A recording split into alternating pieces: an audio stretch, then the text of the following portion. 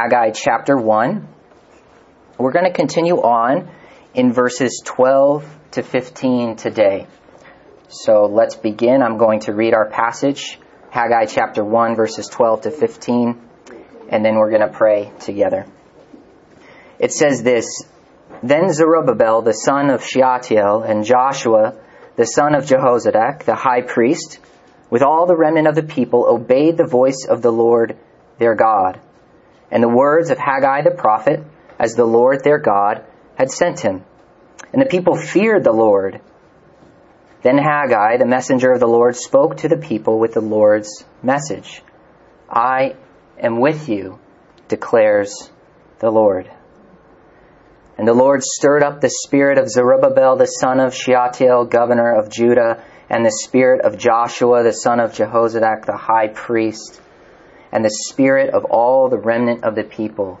And they came and worked on the house of the Lord of hosts, their God, on the 24th day of the month, in the 6th month, in the 2nd year of Darius the king. Let's pray. Our Heavenly Father, we come before you and we're so grateful to you, Lord, how deeply you've loved us in Jesus Christ. How far you've gone to show us that you desire us so deeply. You want to know us and to love us, to keep us as your people. Lord, thank you for this text. Thank you for this scripture. Lord, keep me from anything untrue and lead me into all the truth as I share with my brothers and sisters here. May we learn together. May we rejoice together. May we see wonderful things out of your word, and may we hide the truth of God in our hearts so that we might not sin against you. In your precious name, Lord Jesus. Amen. So the setting where we left off, Larry did an amazing job showing us how far Israel had come, from Abraham to King David and Solomon, to those great moments of the prophets. But things weren't always so good. They sinned before the Lord. They rejected the Lord in various different ways. And finally, the Lord sent the people into exile, into Babylon, by the hand of King Nebuchadnezzar of Babylon. And so the setting where we begin in our passage is, of course, we have the people. They've returned from exile. They are back in the land. The foundation of the temple has been laid. There has been work done already on the temple, but it has been paused. And the passage that Larry read, the verses that precede ours, the Lord essentially says, hey, your houses are really nice, and it looks like you've paused on my house. What's up with that? And he continues to refer to himself as the Lord of hosts, the Lord of hosts, the Lord of hosts. He's the Lord of heavenly armies. So he's coming in not just as kind of a suggestion. He's coming in as the captain of heavenly armies. He's coming in as a regal king to his people. And he's saying, let me tell you, this is why the cosmic structure of all the things you love and cherish is upside down. You have wine and you have food and you have all these things, but it's not enough. You're not satisfied, right? There's no grain and wine and oil, or there's not enough. And there's a drought that I've sent. And this drought and this cosmic upheaval, the king has been displaced. And so the whole cosmos, the whole earth, the whole world of Israel has been turned upside down along with the displacement of the king, Yahweh. And God has not been arbitrary. This is not just some whim of emotion like me or you, like we don't like someone someday and then we get mad at them and we throw a drought at them. Not that we can throw droughts at people, but God can. This is not arbitrary. He promised that this would be the curses for disobeying the covenant in Deuteronomy 28. He's not being arbitrary. He's being faithful to the covenant, which had blessings, attending obedience, and had curses that attended disobedience. So in fact, God sending this judgment, this drought, this lack, was actually God's faithfulness to the terms of the covenant. So God is not arbitrary, and that's really important that we understand that. He's being just. He's being good to the covenant. And so this is the setting. This is where we get to the passages, the verses that we have before us today. And I would jump right into our verses, but I can't. Before we dive in, there's actually something that we need to grasp of this historical moment as a whole that's going to help us understand our passage today. And this is the way I would put it, is that looming large over the people of Israel at this historical moment was a question in the mind of Israel. And that question was, does Yahweh still want to be our God? You see, what had God said about Israel before the exile? Well, in 2 Kings chapter 23, verse 27, this is what the Lord said about Israel in His judgment. I will remove Judah also out of my sight, as I have removed Israel, and I will cast off this city that I have chosen, Jerusalem, and the house of which I said, my name shall be there. Hosea, the prophet, the Lord commanded Hosea to take an unfaithful wife and to have children by her. This unfaithful wife was a picture of Israel as an unfaithful wife. And he was told to name one of his children. In Hebrew, it's Lo Ami, not my people. This was a picture of God's judgment, His anger for Israel breaking the covenant. He said, for you are not my people, and I am not your God. He said also in Hosea, in a similar place in chapter 5, he said, what shall I do with you, O Ephraim? What shall I do with you, O Judah? Your love is like a morning cloud, like dew that goes away so early. They have transgressed the covenant. There they have dealt faithlessly with me. So Israel is now asking, does God want to be our God? Does He still want to do that? Does He still want to be in a relationship with us? This is a question mark hanging over our passage. And what did Israel say about Yahweh after He had destroyed Jerusalem, razed the temple, taken the children and the wives out of the street by the hand of Nebuchadnezzar and devastated the entire city?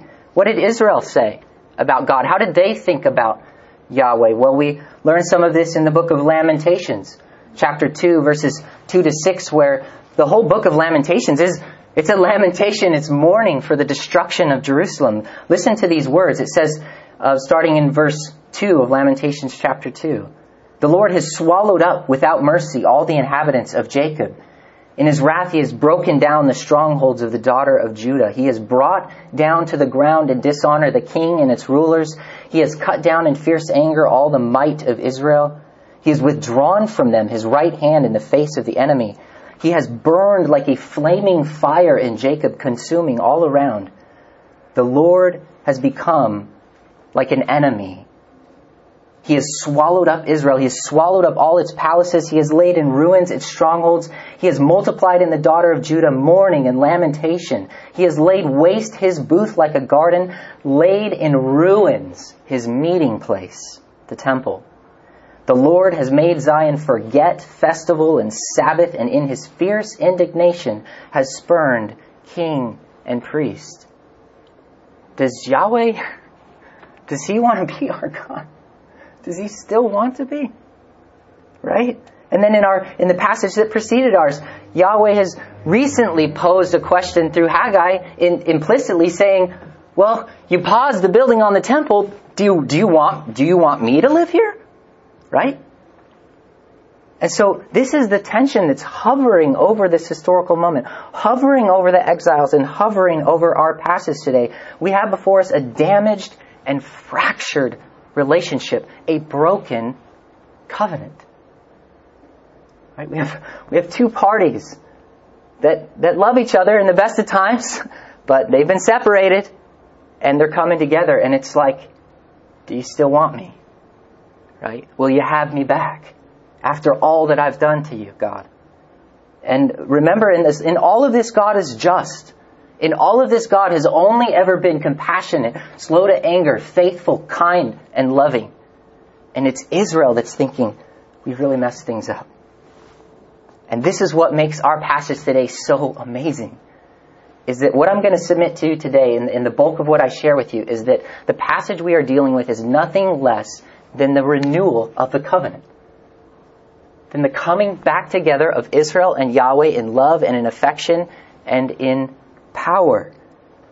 And so I don't want to just assert that, because you'll think, well, that's a nice idea, and the passage may or may not say that. Right? So I don't want you to run away too quick. I'm going to go through a lot of reasons why I want to convince you why this passage is a renewal of the covenant. It's a rebirth of the relationship between Israel and their God. And so number one, what do we have in verses in the beginning, right? In verse 12, we have a group of people. It's not just any group of people. It's a very special group of people. We're introduced to Zerubbabel, who is of the line of David, right? He's not the king right now. Darius is the king, unfortunately, right? King Darius of Persia.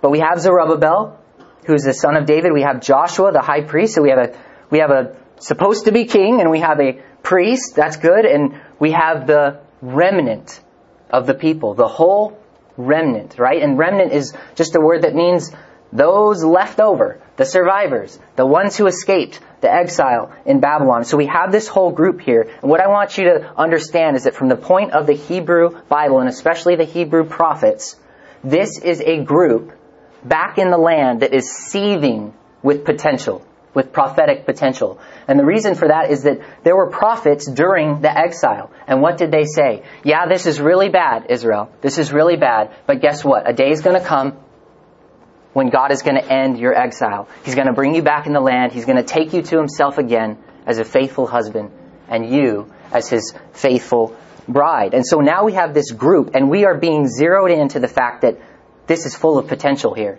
This is full of meaning. Ezekiel talked about my servant David, who would shepherd the people, right? Someone, a messianic figure from the line of David. And we're looking to Zerubbabel and we're like, yeah, this could be it. Isaiah 46 verses 3 through 4 speaks of the remnant, right? We have Zerubbabel, we have the remnant, and we have a priest, because God is a just God, right? There must be atonement made, and there were provisions in Israel, sacrifices and offerings in ways in which God's holiness wouldn't overwhelm the people. Right? So we need a priest. We don't just need a king. We need someone to offer right sacrifice before God. Blood to atone for sin. And then what about the remnant? The remnant was always promised that the remnant will return. The prophets over and over again. Those who survive this judgment will come back into the land. Listen to Isaiah 46 verse 3 and 4. It says, listen to me, O house of Jacob, all the remnant. Right? All the remnant, just like we have all the remnant here in our passage. All the remnant of the house of Israel who have been born by me before your birth, carried from the womb, even to your old age, I am he, and to gray hairs I will carry you. I have made, and I will bear, I will carry, and I will save. This was written to comfort the exiles. And this is a side note, but I love this kind of stuff in the Bible. Look at all these verbs and words. This is mother language. I bore you. I carried you. The womb. I made you. I'll save you. Think about the picture. Think of a mother carrying someone who's old. That's the love of God. He's a mother, and he's carrying someone who's old and fragile, and he's carrying them in his arms as a mother. It's an incredible picture of love, promise for the remnant. And here we have in our passage the remnant. These promises are for the remnant that's escaped. The second reason is that this group is in a state of obedience, right? In verse 12, it says, and they obeyed. That's literally the first word in Hebrew that begins our passage. And they obeyed, right? It's right up front. They're prepared for obedience. And we'll return to this a little deeper later on. But essentially, they are ready to accept the terms of the covenant. Whereas before the exile, it was clear that they were not ready. They were not willing to accept the terms of the covenant. And so the covenant was fractured in a sense. And they were sent away. And Yahweh said, I will send you out of my sight. I mean, and think about how strong this language. If someone looks you in the face and says, get out of my sight. I mean, that's hard. And when it comes from someone who's only ever always just and righteous, that's a wound that needs healing. But it was just. So they're ready. They're ready to be obedient. We have the entire group together. All Israel as a nation. They're poised for obedience. The third reason is, notice that the people fear the Lord. It says in the ESV that they feared the Lord. And I'm not really this isn't my favorite translation choice for the ESV because they actually left an entire word untranslated in Hebrew. And it's mipnei, and it literally means before the Lord, in His presence. They didn't just fear the Lord, they feared before the Lord, which gives a sense of immediacy. Before is to be in the presence of someone, right? If you're in Hebrew, if you're mipnei, that literally means from the face of. But it's a way of saying in, together, right there. They're face to face, right? So there's an immediacy with which they have become afraid. They've been encountered by the Lord of hosts in a very powerful, personal way. And this manifestation, this thing that causes their fear, they're like, oh my gosh, I'm afraid, is compounded by the fact that Haggai is called a malach. Often that's used of the messenger who comes straight out of heaven, right? The angel. This is another way to translate this word messenger here is angel. It's often used to refer to the angel of the Lord. Sometimes that's the Lord Himself. And so very rarely, I think Malachi is called a malach in the Hebrew Bible, but also here in our text, Haggai is called a malach, almost like an angel. And I don't think it means he's not human, he's divine. I don't think that's what it means, but it's stressing the immediacy of this revelation. He is right there from the Lord. And to compound this, there's a really strange word here that only appears once in the Hebrew Bible that is a word for like commission or message. And it's from the same root. And it's actually kind of a play on words. And the Lord likes to play on words a lot. And so if you start to learn any Hebrew, you'll notice that. And literally in Hebrew, and I want to sound this out for you because I want you to enjoy hearing this because this is how it was heard when it was spoken, right? Haggai is called Malach Adonai b'malachut Adonai, right? He's the malach with the malachut. And you're supposed to just enjoy that as you hear that. And I want them to enjoy that. Because I'm reading it and I enjoy it. And when it was first heard, it was enjoyed. But more than that, this stresses that immediacy. He's the malach with the message. He's the angel almost with a message straight from Yahweh. And the way I would translate this is he's a messenger with Yahweh's own message. This is like a handwritten letter, like given to Haggai. And Haggai's like, I have nothing to do with this. And he just hands it over to Israel. He's like, this is all God. This is just from God. I'm just the guy here. Here you go. And so they're afraid. They're in the presence.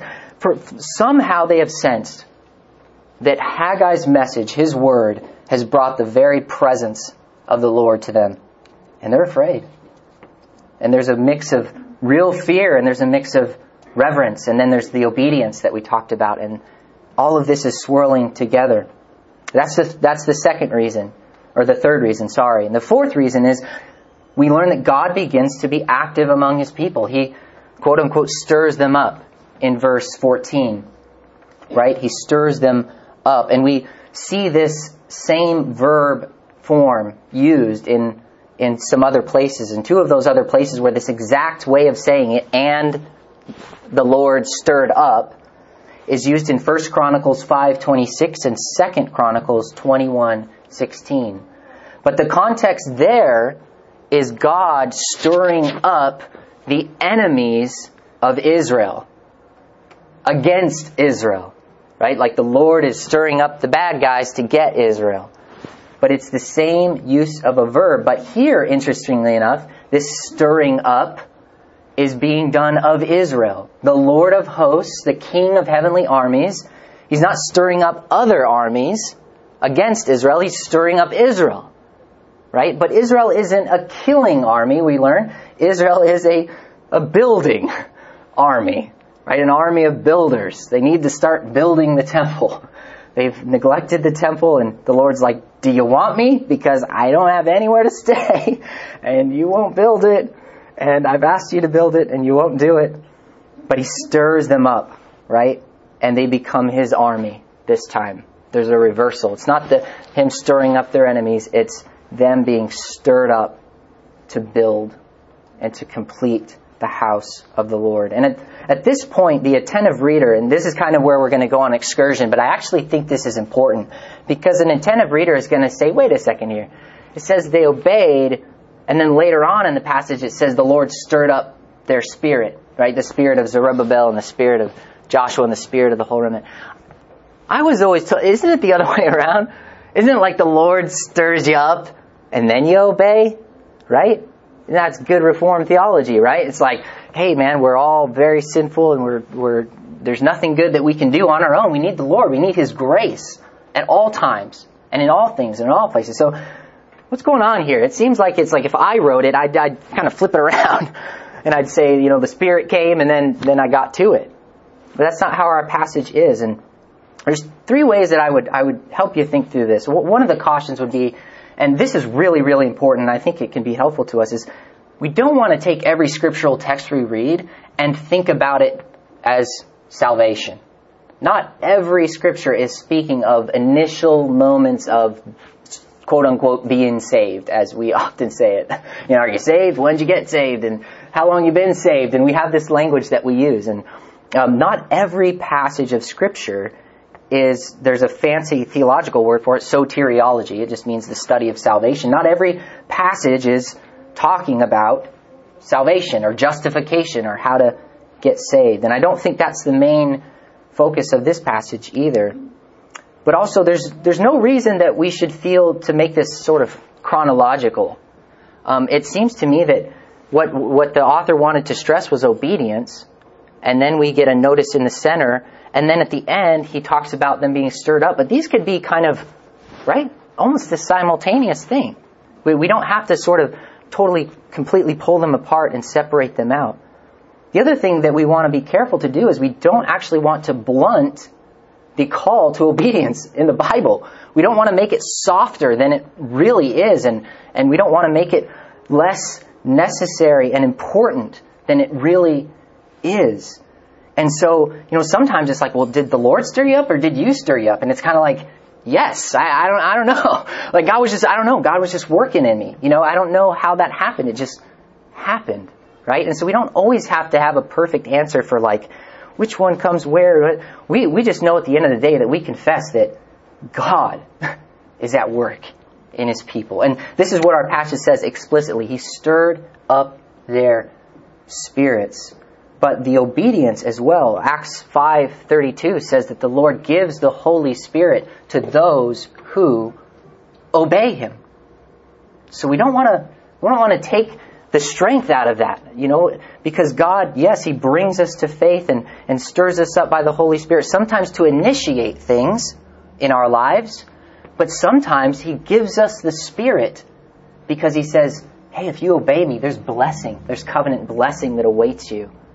And I have infinite measures of my Spirit that I'm waiting and willing to give you, to empower you to build the temple, to build the church, to be a powerful witness in the world.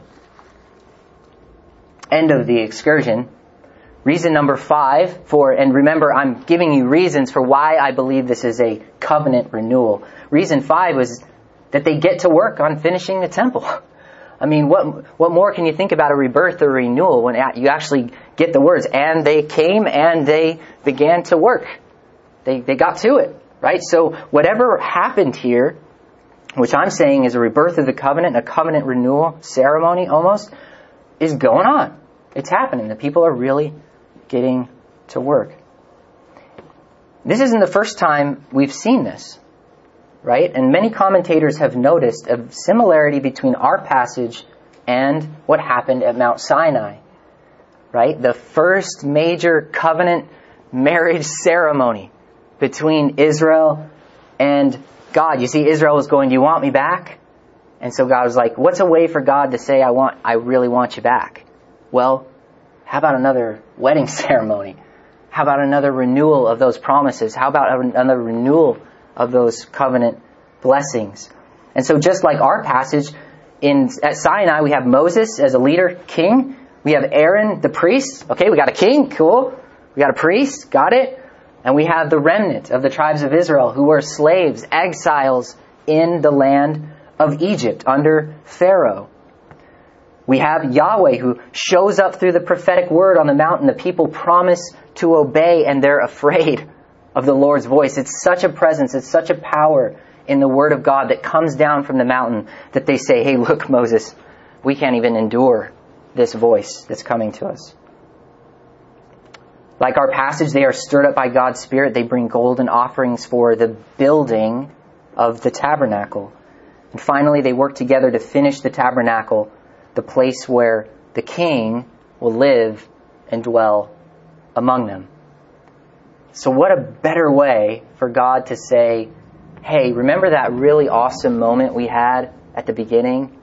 We made all those promises to each other and we vowed to one another that we'll both be faithful till death do us part. Remember that? We can do that again. We can do that again. We can get through this, right? But I've left something out. My sixth reason, and probably the biggest reason to see this as a covenant renewal, is the content of Haggai's message. Remember the message with the messenger? Well, what did he say? What did the Lord say? Right? Once they were poised for obedience, what did God say to them? He said, I'm with you. After all this time, after years in exile, tears and weeping and song and lament and wondering if there's ever going to be an Israel again, God says, I am with you, declares the Lord. And I was looking kind of under the hood here in the original language. There's one other place in the Hebrew Bible where this exact construction is used in Hebrew. There's a lot of ways in which God has said, I'm with you in Hebrew, in the Hebrew Bible. Do not get me wrong. You're thinking, no, there's not one other place. I know a couple of places. I'm not saying that, but there's only one other place in the Hebrew Bible that uses the exact same Hebrew words in the order we have them here. And guess where it is? Where else did he say, I am with you? It was in Jeremiah 21, verse 5. But what did he say in Jeremiah 21, verse 5? He says, I myself will fight against you with outstretched hand and strong arm, in anger and in fury and in great wrath. I will give Zedekiah, king of Judah, and his servants and the people in this city into the hand of Nebuchadnezzar, king of Babylon. Those are the same words there in Hebrew. I am with you. But the way he used them in Jeremiah 21 was, I'm with you in anger. I'm with you in fury. I'm with you in judgment. And in Hebrew, it's ani itkem. And he says it now, ani itkem, but he means something very different now. He means, I'm with you. I love you. I'm back. If you'll have me, I'll have you. This is a renewing of these promises. And think about Israel, that now they're thinking, Haggai says, I'm with you, in that same way that Jeremiah said it. And they're like rushing off to the sacred archives, and they're like, where have we heard this before? Where have we heard this before? And they go to the archives and they pull down whatever scrolls of the prophet Jeremiah maybe they still have, maybe they've recovered some of them, and they unroll it, and they're looking down, and they're like, I'm with you. Oh no, he was with us for judgment, but now he's with us. So God is like, he's saying something that would turn their memory on to the severity of their judgment so that now they understand the greatness of his love. You ever go back through your text messages like, man, I remember when they said this like that before, but then someone says it a different way. You have that memory of the bad, but it's just heightened by the sense of the new way in which the language is now used. This is what God says, I'm with you, declares the Lord. And so what is the significance of this? What is the significance of I'm with you? Because it's rather short. I'm with you, declares the Lord. And it says and they stirred him up and they got to work on the temple. Right? Very short phrase. Well, there happened to be another prophet at the exact same historical moment who is a contemporary of Haggai. At the same exact time, the same exiles, same group, same people. Prophet Zechariah. And we read in chapter 8, verses 3 to 8, something that sort of expands what it means for the king to be with his people. And I want to read it to you, and I want you to listen to it, because this is pure joy. This is pure love. It's just sapped with love and good stuff.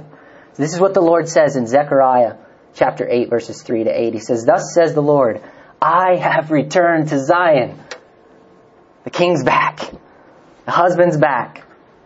I've returned to Zion, and I will dwell in the midst of Jerusalem, and Jerusalem shall be called the faithful city. Right?